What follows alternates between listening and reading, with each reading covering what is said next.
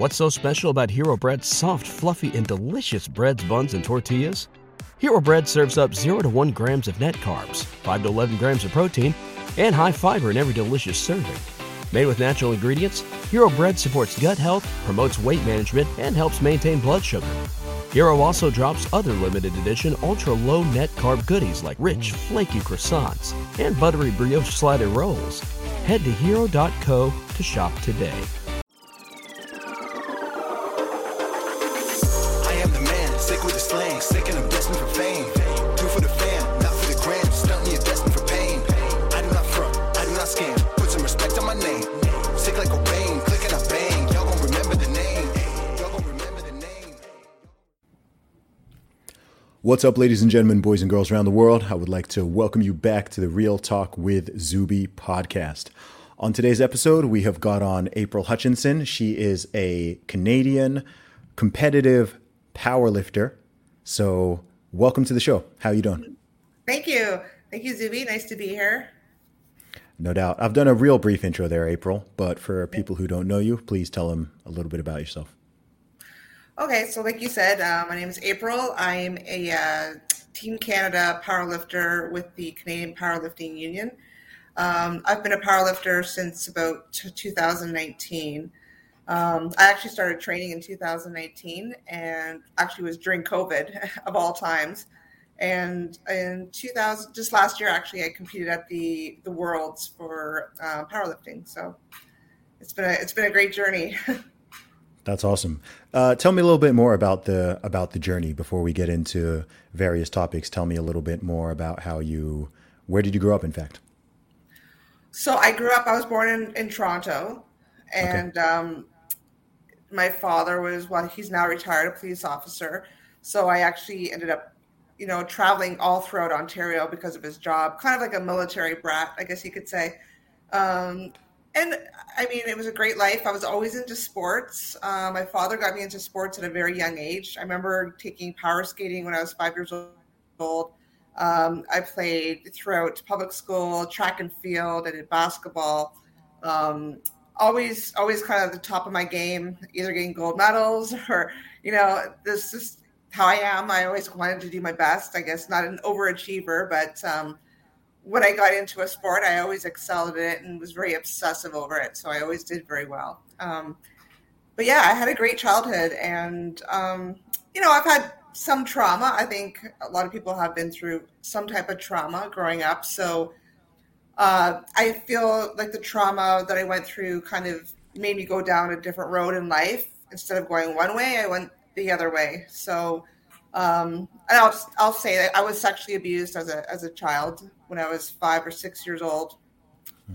So unfortunately, I do believe it kind of molded my life going forward. So, I was always, like I said, good at sports, but I mean, it kind of made me a very, covered and sheltered person.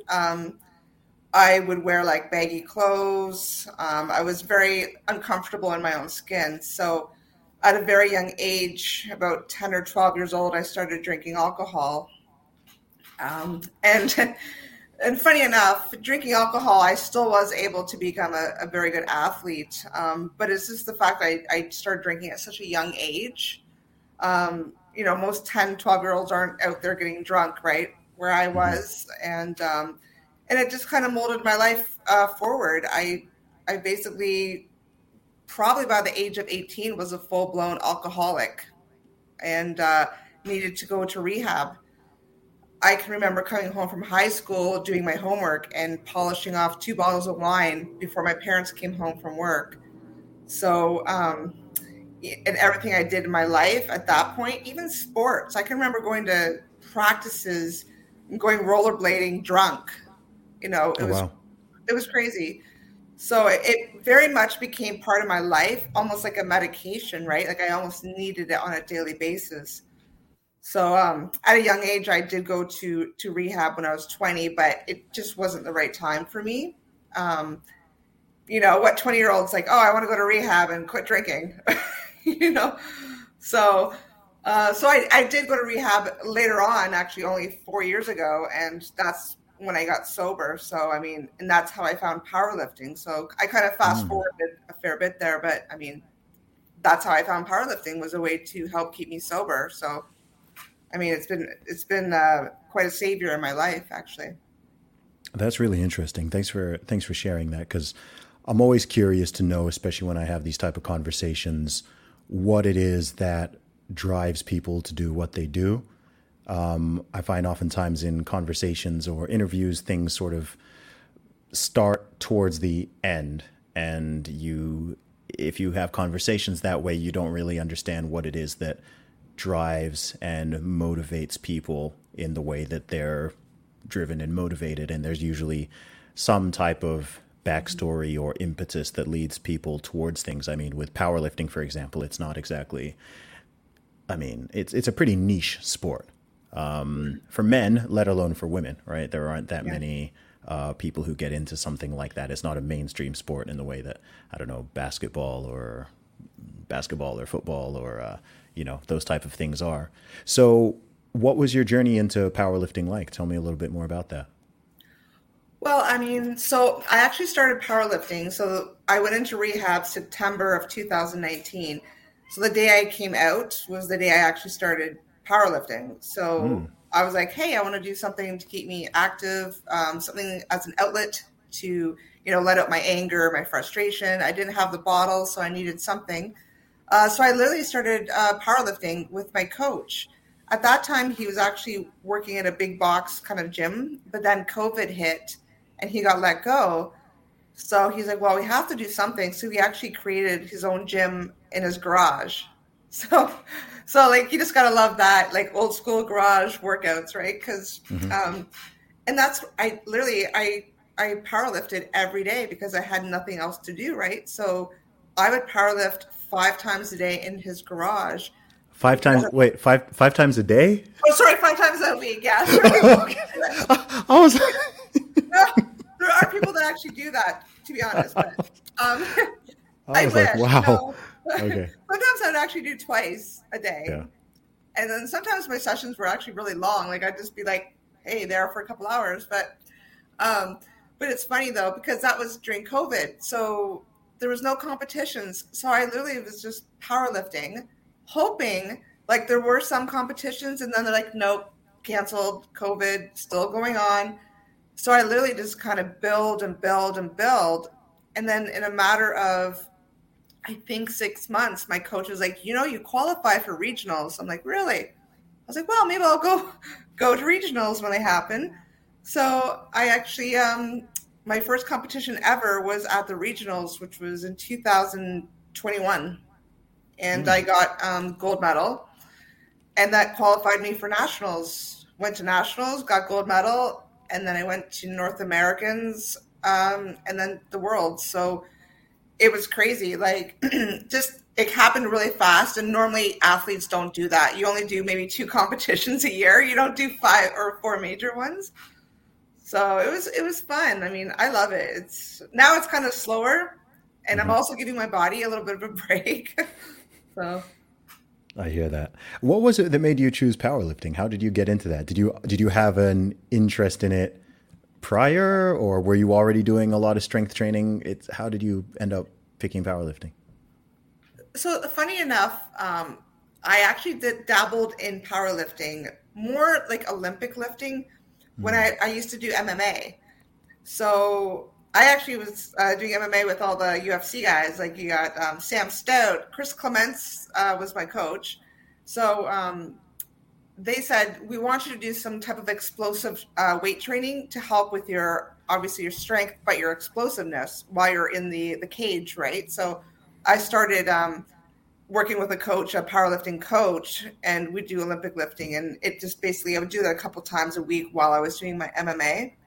And even my coach at that time was like, you're really good at this. But I honestly think I'm just, like I said before, it's always good at every sport. I think genetics, obviously plays a huge part in it. So my body just adapted to it. I'm very prone to do more fast twitch fiber sports. So, so I just excelled at it and I really enjoyed it. And to be honest, I love to be strong. I love how this whole, before it was like really in style to be skinny, right? But look, it's turned around. It's awesome. Like, it's good to be thick and strong, and to see women with muscles and curves, and like, I love it. It's so great. And I want to be strong. I'm 47 years old, so I don't want to be 60 and be like, oh, I need a knee replacement, hip replacement. It's good for bone density. There's so many wins. Like, there's no negatives to it. So, I mean, and I encourage other people to do it. Like, I go around to high schools in my city and encourage kids in grade 11 to start powerlifting or doing some type of exercise. Because trust me, as a 47-year-old, you're not young forever. You're going to want to build muscle, right? So, yeah, it's important. It's important at every age. And you could argue that the older people get, the less they think they need it, but the more that they do actually need it. Exactly. Yeah. I just saw an 80-year-old man. I think he just turned 80, deadlifting like some crazy number yesterday. And I think I shared it on my Instagram. Like, I love seeing that stuff. So that's awesome. So you've been very outspoken recently because your country, not just your country, but many countries, specifically in the Anglosphere, but one could argue across the Western world, are losing their minds in multiple ways. But as it pertains to your sport and what you do, the fundamental question of what is you said that you're a woman earlier. So there's been some controversy recently, April, about exactly what that means. So let's go into that. What is going on in Canada and in the world of sports and powerlifting when it comes to this issue? So, it's like you said, it's everywhere. It's global right now. Specifically in my sport. I'm in Dubai right now. It's not here. Yeah. Yeah. That's why I said to my friend, I'm going to move to Europe or other places. Apparently it's not Europe. Europe's not safe either. Europe's not safe either. Yeah. Well, I was like, no. Middle East or Africa. There you go. I know. Yeah. So it's just, 5 years ago, I mean, I think more, so with trans identifying athletes have been coming out, right? We see it all over the news. We have seen the World Athletics now banning transgender athletes, which is great in all track and field events. I think every day I see a new ban coming out, which is great. It's positive, not allowing trans-identifying athletes compete. So, but specifically in my sport here in Canada, I guess what stemmed to this whole thing was that I used to chat with what I thought at the time was a female about powerlifting. We would chat online for about, a couple times a day, and this person would ask me my insights on powerlifting. We actually had like a virtual online friendship. Mm-hmm. Fast forward a year, the individual disclosed to me that they were born male, biological male. And I was like, what? Like, I said, I didn't know that. And they're like, oh, no, I told you that. I was like, no, you didn't. I said, I don't agree with you powerlifting. I said, you should not be competing against biological females. Mm. So, that was the end of that conversation. They blocked and deleted me. They didn't like my reply. And, fast forward another year, I saw the same individual was going to nationals. And I was like, well, how? Like, we do have a transgender policy within my federation, but it's so weak. It might as well not even exist. It's basically anyone could walk into a competition meet with some type of form of ID, a driver's license, anything else, stating what sex you are, and then you can lift. So basically what you've done, you, of course. I was ahead of the curve on this one. Yeah, right. Yeah. I was like, oh yeah, so awesome. So yeah, but that's the thing. I am so surprised that more people haven't done this. So my coach and my boyfriend were like, oh, I'm going to identify tomorrow and just go in. Takes one day to change, like, say, your driver's license or your document, and be like, that's it. I'm going to compete. But someone actually did it. And I was like, wow, there you go. So, but back to my whole story about talking to this trans identifying person. Mm-hmm. They went to nationals and they got bronze medal. this person also has all the Alberta records, like bench, deadlift, squat, overall total, and is happy about it. The person actually states to having an advantage over females and is Oh, wow. still okay with doing it. So, and mocked other lifters. Like there was a viral video, I don't know if you saw it, that went out like a year ago about the individual talking about women's bench, how we're so weak in bench press. I wonder why. Yeah, I wonder. Oh my gosh. Yeah. Wow. So it's, and I don't want to disrespect this person. I've always been respectful too. That's why I'm kind of using my words wisely when I do address the person. But I mean, that was disrespectful. And I mean, unfortunately, it has started a war. Well, there has always been a war on gender, right? I mean, unfortunately, it's divided people in my union now. Yes. People are fighting. I mean, we are the majority. I mean, I hate to say it, but I mean, no, I'm glad to say it. We are the majority because we believe in common sense and we believe in science. We believe in truth and facts, right? Mm-hmm. So, I mean, I don't know if you know Dr. Linda Blade. She's been a blessing to me. I've met her. She's the head of a women's group to save women's sports called the ICFS. I've also worked with NCAA champion Marcy Smith. She took me under her wing as well, and she formed Icon Women's Group that also helps fight for fairness in women's sports. So, I mean, it's been a little bit of a whirlwind, but I mean, it's since nationals, we've been really kind of blasting the information out there, and the other side are not liking it, obviously, right? But I mean, it's we have to bring attention to it because female sports will no longer exist in like maybe even 10 years if biological males keep dominating, right? So I called that back in 2016. Yeah. It's very strange. I've had, I don't even know where to go on this one. It's so weird because, I mean, that me, identifying as a woman and breaking the British women's deadlift record, I mean, that was over 4 years ago now. And it's like the goofiness is just accelerating and expanding, right? I mean, it's funny because at the time I did that back in early 2019, that issue was on some people's radar, but it wasn't as prominent as it is now. And there certainly were fewer people taking any stand on it and sort of saying like, this is not fair, this is silly, whatever.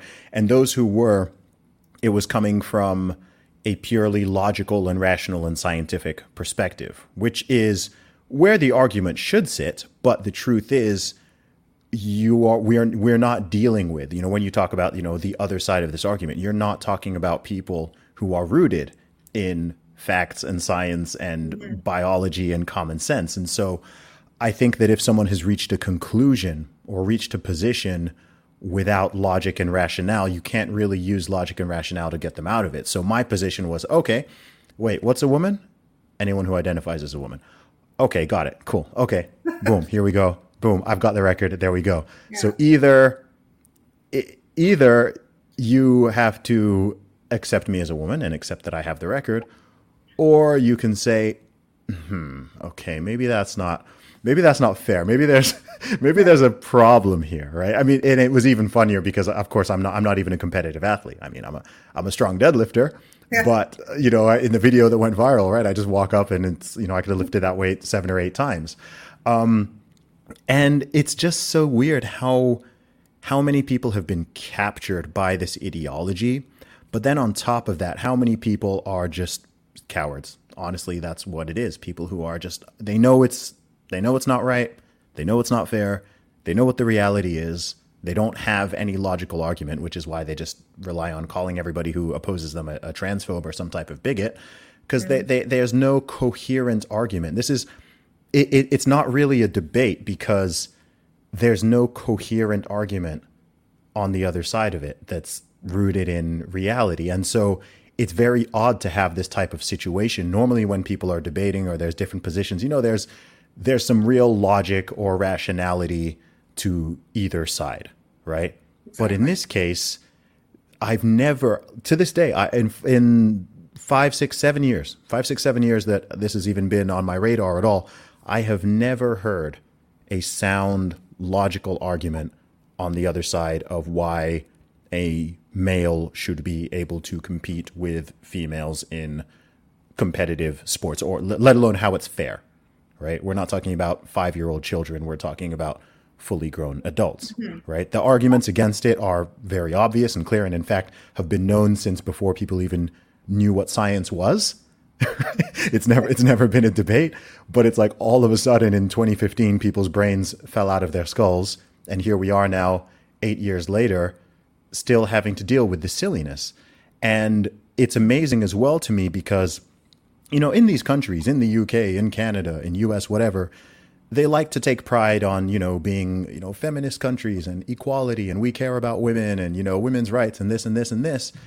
And then they're just completely undermining all of this with this whole silly ideology as it applies to normal life, as it applies to sports, as it applies to female changing rooms and bathrooms and private spaces, as it pertains to even prisons and so on, where you're now sending male criminals into female prisons. And I'm like, man, people want to talk about misogyny? I'm like, this right here is actual misogyny, because you know what? None of this stuff has downstream severe impacts on men. None of it does, right? There's no male powerlifters are not worried that a woman is going to identify as a man and go into their league and break their records. Male athletes are not worried about losing their scholarships to females. It's not going to happen. It's a completely one way thing, which in itself tells you that, okay, this isn't, you know, that in itself is very telling. But I just find it very bizarre how many people have been captured with this thing, from politicians to athletes to public figures to just general people. And I've never really seen something like this in my life. It's very peculiar, and it's not global, right? And most of the world thinks all of this is goofy, and it makes no sense if you even try to explain it to them. But our countries have been captured by this, and it's all happened in under a decade. Yeah, I'd like to say a few points about that. Is trust me, my boyfriend and I every day, we're just like, we can't believe we're having this. I said that on Tucker. I'm like, I can't believe we're having this discussion. And as soon as I have a conversation, and I am open to have a conversation with anyone on the other side, but again, like you said, they will call you transphobic, they will call you a bigot. And I'm like, well, no, why are you calling me that? I believe in inclusiveness. I believe in that. I think if anyone wants to identify as whatever, that's great. But men should not be competing against women. And yes, I do believe that men should not be in women's change rooms. As a sexual assault survivor, do I want to be in a change room with a man? No. Do I want my niece in there with a man? No. So, I mean, that's a whole nother topic. But, I mean, I guess it kind of gets blended into sports because there's change rooms when you go to sports, right? So, but the thing is, when I first started this little crusade, I got scared. I was like, oh my God, they're calling me transphobic or a bigot.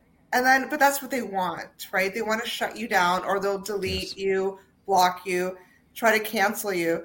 At the end of the day, who's going to cancel me? Do you know I actually pay money to be a Canadian powerlifting member? I pay for my uniform. I pay for my travel. I pay to compete. So how are you going to cancel me? You know what I mean? Yeah. And for speaking up for women's rights, I think what's been lost in all of this is the women's rights. And I said that in my one article, that trans rights do not trump women's rights. You know, if we want to be equal, let's be equal. Because I seem like the women's rights have been put on the back burner. And as far as you talk about like the amount of support, or people, I guess, that aren't looking at science and truth and that actually support men competing against women, you have to keep in mind too, right? There's those people, say if they grew up as a loner, right? They just want to be included. I have actually a friend, she jumps on every bandwagon that comes around. Oh, I'm so passionate about this. I'm passionate about that. I was like, really? I didn't know you were so passionate. But it's because she's an only child. she's kind of a loner, and she just wants to be included into something, right? And so you have that side of that part of it, right? And then you have, a lot of members, say, of the LGBTQ community are in support, right? Again, because their main goal is inclusiveness. They're not looking at the sport. They're not looking at sex and bodies and biology, because sports are bodies against bodies. It's chromosomes. We're not saying we don't want anyone to be a part of it. We're just asking for like a separate class or an open category. So we're not trying to take that away from anyone. Which has always existed, by the way. Yeah, exactly. That's the thing, right? It's because the argument is not, are people who identify as trans, whatever that means to somebody, are these people allowed to play sports? That's not the question. Anyone can play sports, right? The rule's not about, if there's an under 18 boys rugby league or powerlifting competition and I want to enter and they won't let me enter because I'm 36 years old, that's not them being ageist or being bigoted or them saying I'm not allowed to participate in sport or I'm not even allowed to compete. It's just saying, no, you can't compete against under 18s because you're a grown man, right? And it's like, hey, you're a grown man, you're a male, you can't compete against women. That's it. You can go compete against other men. You can compete against other people who identify as whatever. You can have an open category, totally fine, but you just can't compete against females because this is a female competition. No one, even this is why it's amazing. Again, if you go back one decade, just to 2013, even the most progressive, liberal, quote unquote person would have thought it's nuts to allow a male to compete in female sports. Even the most lefty, super progressive, super inclusive, diversity person, they'd be like, no, that's not fair. And then with no actual argument and no logic and no genuine biological changes of the human species, these people have now just adopted this opposite position. And something I have noticed, which is even more bizarre stroke insidious, is it seems to be more women who are in favor of this undermining and erasure of women. And I think, from what I know about personalities, I think it's because women in general are more agreeable. So there's more men like me. I mean, even during this conversation, I can tell that you're being more careful with your words than I am, right? Like I'll just say, I don't dance around it. I'll just say what it is. I won't be mean to anyone. I won't be cruel. I won't use any insulting terms, but I will call a man a man. I will call a woman a woman. That's what it is. And so it's like I feel like some of these activists and ideologues, they've almost weaponized women, but other people's compassion kind of against them, if you see what I mean, right? So they're kind of taking advantage of the fact that, most people don't, like you said, people don't want to be called a transphobe. People don't want to be called a bigot. People don't want to be called, have these labels cast on them. People don't want to come across as mean or cruel or whatever it is. And they sort of take advantage of that. And they use that to push their ideology. Anytime you step out of line, right? They don't have an argument. They just call you a name. They just label you, well, you're transphobic, you're a bigot, you're transphobic, you're transphobic. And it's so disingenuous and dishonest, but it's actually very effective. And they've been able to claim so much ground because if someone calls me that, I don't care. I've been called that, I don't know how many hundreds of times, thousands of times. I don't care, right? Okay. But most people, they're not like me. They're not in the trenches doing podcasts and doing this and doing that, right? Like they're not used to it. They haven't developed that thick skin, or let alone people who are in colleges or they're in schools or they're in these corporate environments and so on. And it has this incredible chilling effect where that even though people know what the truth is and people know the reality and people actually know, if you talk to people privately, people know, look, this is goofy. It doesn't make sense. It's absolutely not fair. But how many of those people would publicly be willing to say, I mean, how many female athletes in all these different sports, how many female athletes have taken a stand and said, hey, this is not fair. This is not cool. I mean, it's a very small handful. And even they, they get called all the names and they get, and it's very bizarre to me. I don't know if it's like the sort of modern version of like witch hunts or something, but it's this strange psychological phenomenon that's at play. Yeah, and I guess I am being a little careful with my words, but I have been. I don't know if you see my Twitter. I've been pretty straight up. I actually have a T-shirt that says "Keep men out of women's sports." Yeah. I do refer to like the individual in my category as a biological male, and people call me transphobic because I'm not using pronouns, right? And I'm like, well, Jordan Peterson, who I'm a big fan of course, he did state that if you had an uncle with schizophrenia, would you tell your uncle, oh yeah, I see green men too, I see whatever disillusions, or would you get your uncle help and say, hey, like maybe we should go get you checked out? Like the thing is, I feel like I'm kind of feeding into that if I start using, because again, I follow truth and science. So I mean, a man is a man, a woman is a woman. I mean, me, and that's my belief. And I need for anyone to knock that and call me a name or a bigot because that's my belief. Well, like, The thing is, it's not just your belief.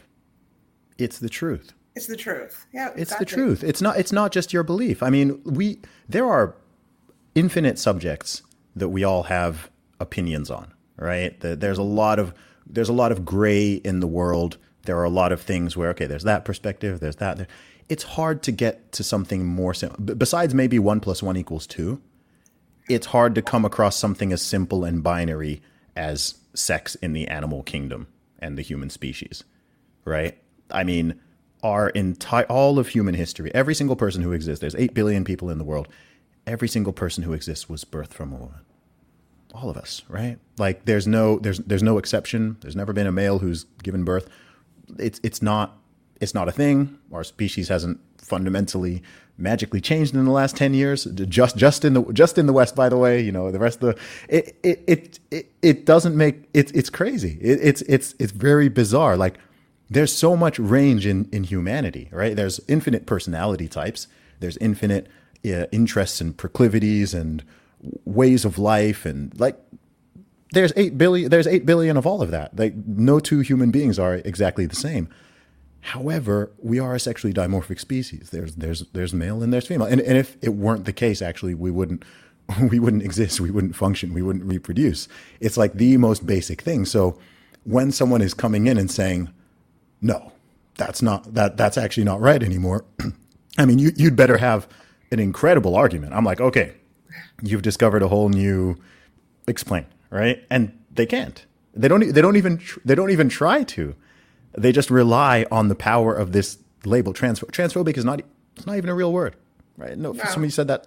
It's not a word. They've just made this word, and anyone who questions it, anyone who states the truth, anyone who whatever, we're going to just call them this to shut them up. And for people who, because I know a lot of people who give them, maybe they haven't dealt with these individuals as much as I have, so they still have this notion that, it's all coming from, compassion and niceness. And I'm like, it's not coming from any type of compassion. And if you really see how they treat individuals, especially women who speak out on this issue. I mean, I'm sure you've been called some nasty stuff. I know women who have been assaulted physically, who have been attacked, whatever. And I'm just like, how is this? And then seeing people cheering it on, and I'm like, okay, so it's now okay to call women nasty things and violently threaten them and even assault them for anything, but for literally saying that they want their own spaces and they want the term woman to only apply to women, and they want girls not to have to compete against boys, and they want their own changing rooms. All the things that have been there our entire lives, these things have been there. No one questioned it. No one in the 90s, in the 2000s, in the early 2010s, no one was making a case that, okay, we need to change this in the name of diversity or equity or inclusion or whatever. It was just, no, like, cool, you're a man. You do the man stuff. You're a woman. You do women stuff. Like women need their own spaces. Women need their own. And now it's just, I don't know. I can't have this conversation without it just. it's so illogical. It's so irrational. It's so obviously wrong. It's so obviously wrong to me to put a male sex offender in a female prison. I shouldn't have to explain. Like, this is not. It's not even it's not even political. It's not right. It's not right wing. It's not left.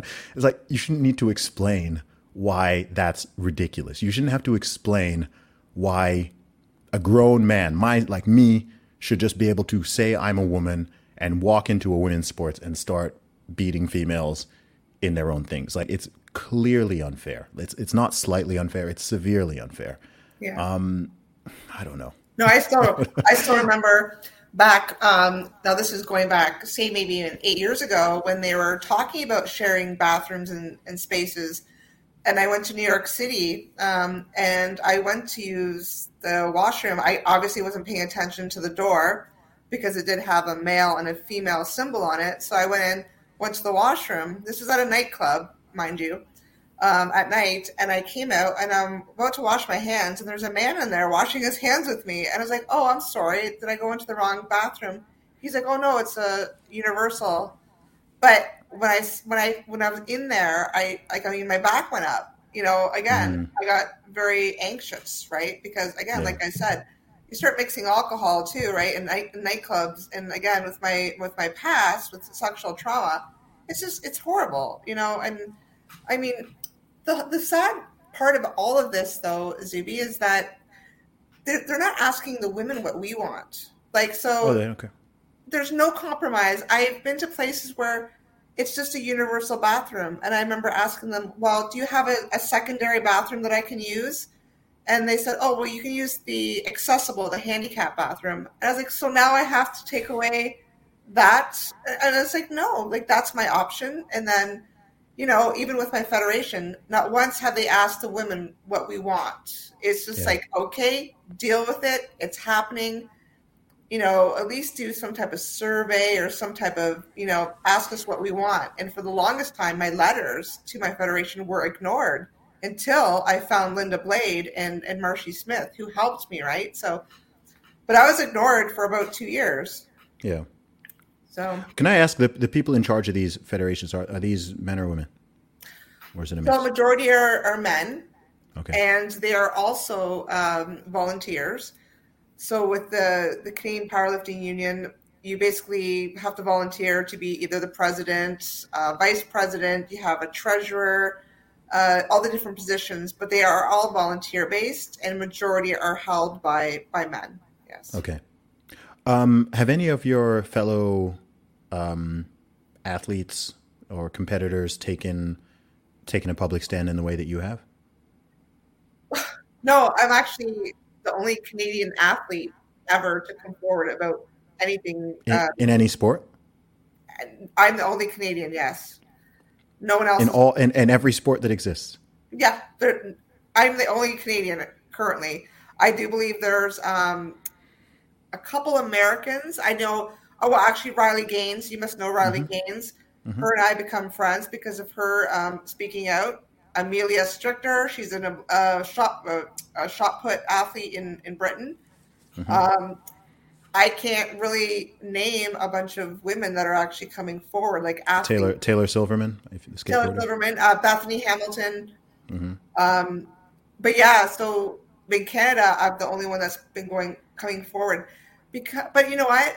The funny part is, I have so much support behind the scenes. I have so many people, like, especially after I went on Tucker, obviously my phone blew up, but people are like, thank you for saving sports. I have a 5-year-old daughter. Thank you. Like, people sharing their personal stories about how they have daughters in sports and that, like, this is saving women's sports.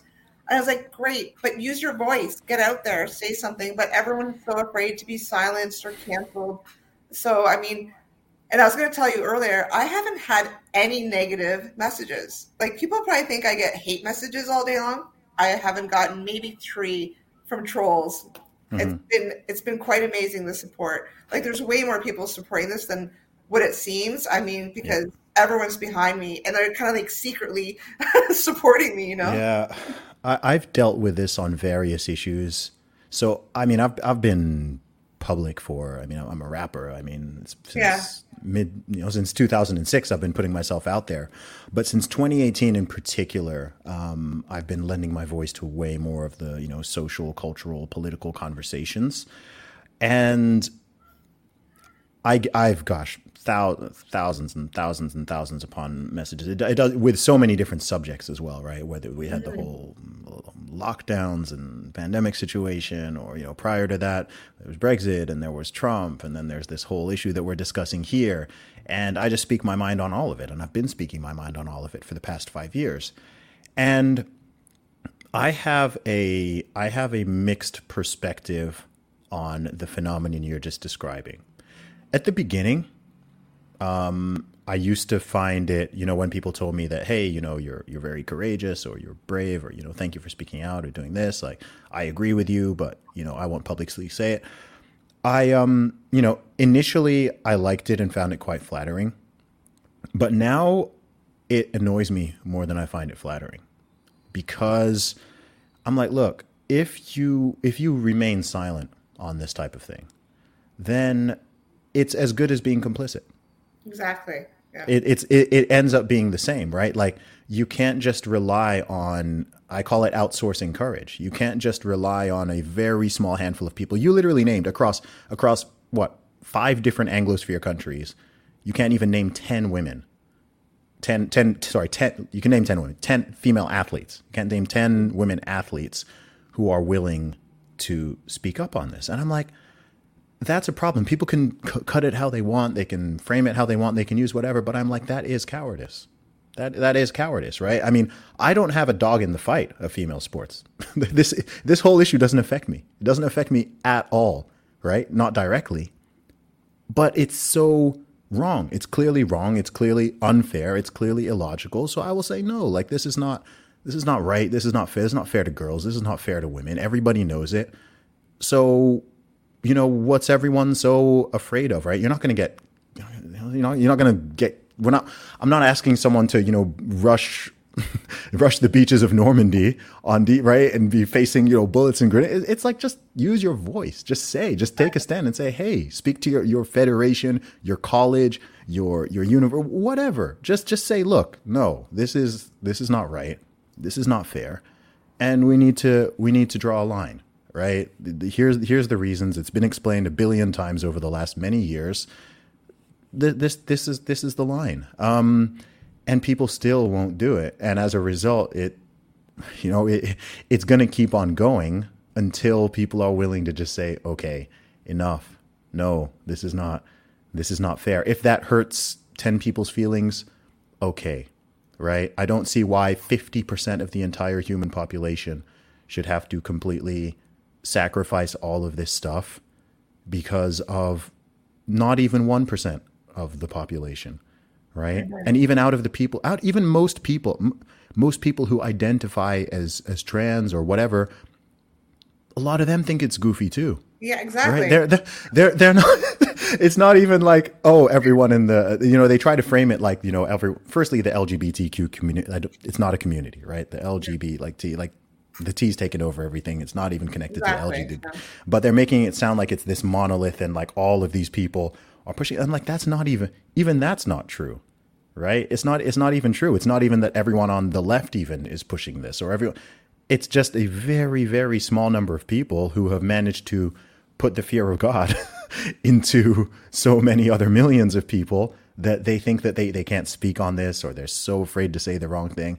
And I don't know. After a while, it becomes frustrating because you can't just be the only person putting your head above the parapet and being the one facing all the slings and arrows while everyone else is kind of hiding behind and saying, yeah, I support you. It's like if I get jumped and, my friends go and hide behind a sofa and like, yeah, you go fight Zuby, like you cheer. I'm like, yeah, thanks guys. Like, thanks for having my back, Well, it's funny. That's why going on this topic, that's why, say, Avi Silverberg doing what he did, it actually kind of let me go, oh, okay, now I can kind of breathe a little bit, because I felt like everyone's kind of so focused on me. And again, like I said, well, because everyone's being anonymous behind the scenes, everyone's like a keyboard hero. But then you have Avi you know, that Can did you that. explain Like, that? Can you explain that situation for people who are listeners but they're not familiar? oh, so I can't, like, I wasn't there actually at the actual competition. But Avi Silverberg, he's an amazing powerlifter. He's an ex-Team Canada coach. I've heard nothing but great things about the guy. And yeah, he basically competed in the women's open 84 plus category. I think it was bench only. I don't think he did the three lift. I think it was just bench only. Just kind of identified as a female. I can't speak for him. If like I wasn't there, so I don't really want to say what, like, if he had a driver's license. I don't know, but I mean, it's no different than like what you did. He probably just went in, identified as a female, and crushed the women's bench record by like 100 pounds, which was just kind of did it so casually too. Like he had way more in the tank, and basically took the record away from a trans athlete, a biological male, who I was talking about earlier, right? He holds all the records for Alberta, so he basically took that record away from a trans identifying athlete. So, and then that's it. And you know what? He has refused media. He doesn't want interviews. He basically, that's it. I mean, he just strolled in and did that. And all the women are like, thank you.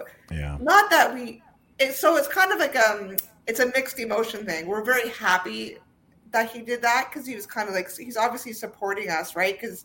But at the same time, we're kind of like, well, why did it have to get to this point? Why was our federation not listening to us and hearing our voices about how weak our transgender policy is? Yes. Now, I have heard that weeks prior to Avi actually doing that, they were amending the policy. I have no idea what they're amending it to, but I do know the International Powerlifting Federation. I've spoken to the president numerous times on this, and they did amend the policy. It's a little bit more strict. It's testosterone monitoring, like throughout a period of time. I'm gonna be real here, April. There can't be a compromise on this. Yeah, that's not enough. It's not enough. It's not enough. They need to just draw the line. There are times where, like, I'm big on compromise in general. Like, I understand compromising, but there are just certain things where it's like you can't compromise on this. It's just, look, there's a female category and there's an open category. That's it. And I totally agree. And that's it. Yeah. Like, it's not complex. It's not excluding anybody. You've got an open category. Even if a woman wanted to go try to compete against the men, you can. Why not? Right? I think if someone weighs 65 kilos and they want to compete in the 84 plus category or whatever the top one, cool. Like, go ahead. Why not have an open category at the top? And if you've got a lighter athlete who can compete with, bigger people, go ahead. But you can't have someone. I mean, it's even more amazing in a sport that already has weight classes, right? So you've already clearly got the concept of, okay, it's not fair to have a dude who weighs 250 pounds powerlifting against another dude who weighs 160 pounds, right? You have to split this up. Same with boxing, same with MMA, so on. And so it's so ludicrous that then when it comes to the sexes themselves, which are like more important and way more binary, right? Weight is a sliding scale. Weight is very changeable. Weight is actually a spectrum, right? By definition, weight is a spectrum, and you can go up and you can go down and so on. But with this one that's just so fundamental, I mean, the idea that even a man who then, even if they suppress a man suppresses his hormones, suppresses his testosterone for 6 months or 1 year or even 2 years, whatever it is, it's like you've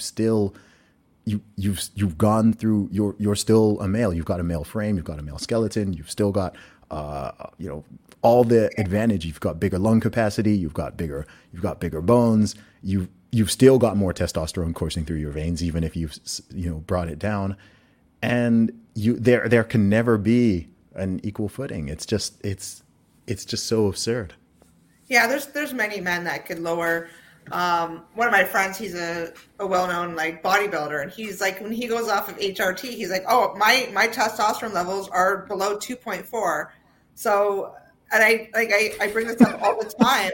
I was like, so the individual in my federation, he's almost 40 years old. He's 6 foot and 250 pounds.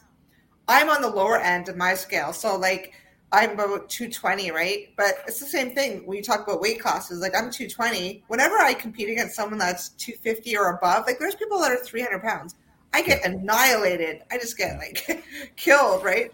But, you know, and I have competed in the open against the 20-something-year-olds because I can, right? Because I'm that competitive. But as far as like the testosterone levels, honestly, trust me, I've had this conversation with the IPF, the federation, and I was like, what about the physiological advantages? Like, you cannot deny that. It's just, you know, whether it's like even men have more phosphate fibers, like, you know, VO2 max, the lung capacity, the list goes on. But what, you know, I think right now they'll probably adhere to that policy, but I think they will be changing it. We're quite positive as things move on and more bans are happening throughout the world that they're going to have to reevaluate it. And they're going to probably, I mean, let's hope, fingers crossed, that they actually do make an open category, or which there is. And then but the thing is, the other side, you know, the trans-identifying athletes feel like they're outed if they lift in a separate category. They don't like that because it's outing them. So, you know, there's always something, right? They're just not happy with. When that's okay. Honestly, you can't always be happy. You can't always be happy, but how's it fair to compete against women? Like you can't always be happy, right? Like this inclusivity has a place, right? Inclusivity doesn't mean that I should just be able to use a women's changing room. Like that's not inclusivity doesn't mean that, you know, you have to date or marry everybody who wants to date or marry you, right? There's a time for inclusivity and there's a time for exclusivity. Exactly. Right? Yeah. It's not, again, it's common sensical. I wonder what the people who are running these federations, not even just the powerlifting, but in other sports where they're allowing this to happen. I don't know if you have any insight on this, but what do you think they are afraid of? Why do you think they're afraid of just saying no? Okay. Like what is it that they fear? Honestly, I think it's still a new topic right now with transgenders coming out that people don't know how to handle it. I think obviously they're afraid of lawsuits. Definitely, you see what's happening in the States, right? With the U.S. powerlifting banned transgenders. Well, that transgender individual took them to court, a civil suit, and they won. Now it's being appealed, which they should, and they're taking it to Supreme Court, which hopefully they look at the science and the facts instead of just going on feelings, right? So that was a big mistake. So. But no, I believe they're afraid of lawsuits and offending. And let's keep in mind, you know, we see it all over the news right now. You know, the activists, they're pretty loud. And if you want to talk about violence, like just look around. The air horns, the violence. We see what happened to in New Zealand with the female activists, right? Mm-hmm. Like that, I just couldn't believe that. That's the stuff that's going on, and people are afraid. It's remarkable because this would not be tolerated if any other group of activists behaved in this way. Exactly. There's a lot of people. There's people who are activists for all sorts of causes, and if people started using straight up violence and intimidation tactics to, you know, get their way and just terrorize, that's terrorism, right? Like using intimidation and threats to push your political point. I mean, but somehow in this one, they're pushed as being, you know, the good guys, and anyone who questions this or challenges it is the bad guys. I don't know. Where do you think this is gonna go? Where do you think we talked about how, you know, where we were 4 or 5 years ago, 4 or 5 years from now, let's say 2027, 2028, do you think this is still going to be a battleground? Do you think that people are going to acquiesce in one direction? What do you think is going to happen? Because the truth is, if it goes in one way, then give it another decade and female sports are gone. Exactly. So I totally agree with that statement. And that's why, you know, if I wasn't even powerlifting, if I wasn't into sports, I would still be fighting for fairness. My federation can kick me out.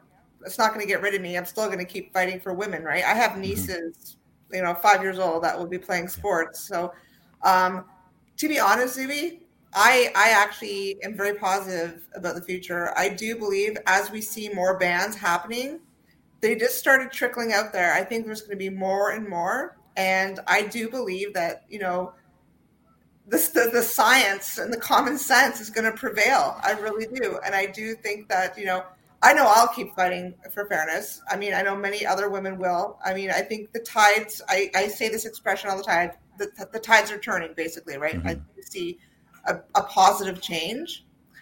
We just have to hold tight and keep fighting, though. We can't, and I say it to all the women out there, or even men, you have a voice, use it. Because that's how things are going to change.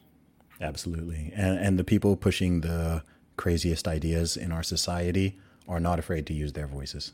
So if your voice is sane and rational, then you absolutely should not be. You should be at least as loud. I think that's what we need. We need sane people. Sane people to be at least as loud as the least reasonable and least sane people. And then you'd really see what the numbers are like as well. Exactly. Yeah.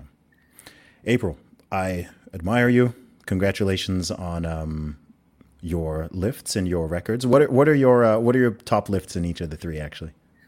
So my top lift for deadlift is 510. Awesome.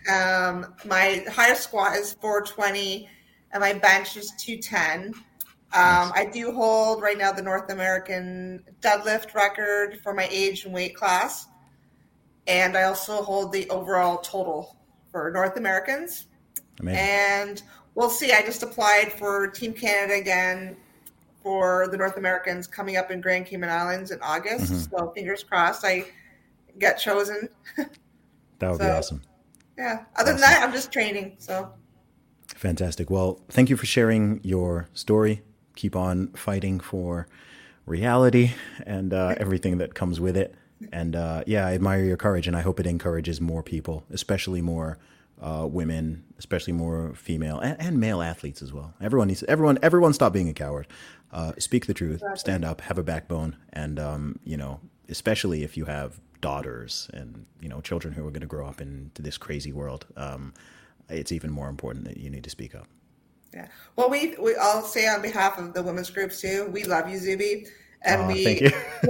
we thank you for support. It's great when women come on board, but when men are such as, passionate about this as you are, it really means truly the whole world to us. And we thank you for standing up for fairness. Honored. I'm just doing what I can. Yeah. I appreciate you, April. Thanks for coming on. Talk to you soon. Thank you, Zuby. Take care. I am the man, sick with the slang, sick and I'm destined for fame. Do for the fam, not for the gram, stunting you're destined for pain. I do not front, I do not scam, put some respect on my name. Sick like Cobain, click and I bang, y'all gon' remember the name. Y'all gon' remember the name. What's so special about Hero Bread's soft, fluffy, and delicious breads, buns, and tortillas? Hero Bread serves up 0 to 1 grams of net carbs, 5 to 11 grams of protein, and high fiber in every delicious serving. Made with natural ingredients, Hero Bread supports gut health, promotes weight management, and helps maintain blood sugar. Hero also drops other limited edition ultra-low net carb goodies like rich, flaky croissants and buttery brioche slider rolls. Head to hero.co to shop today.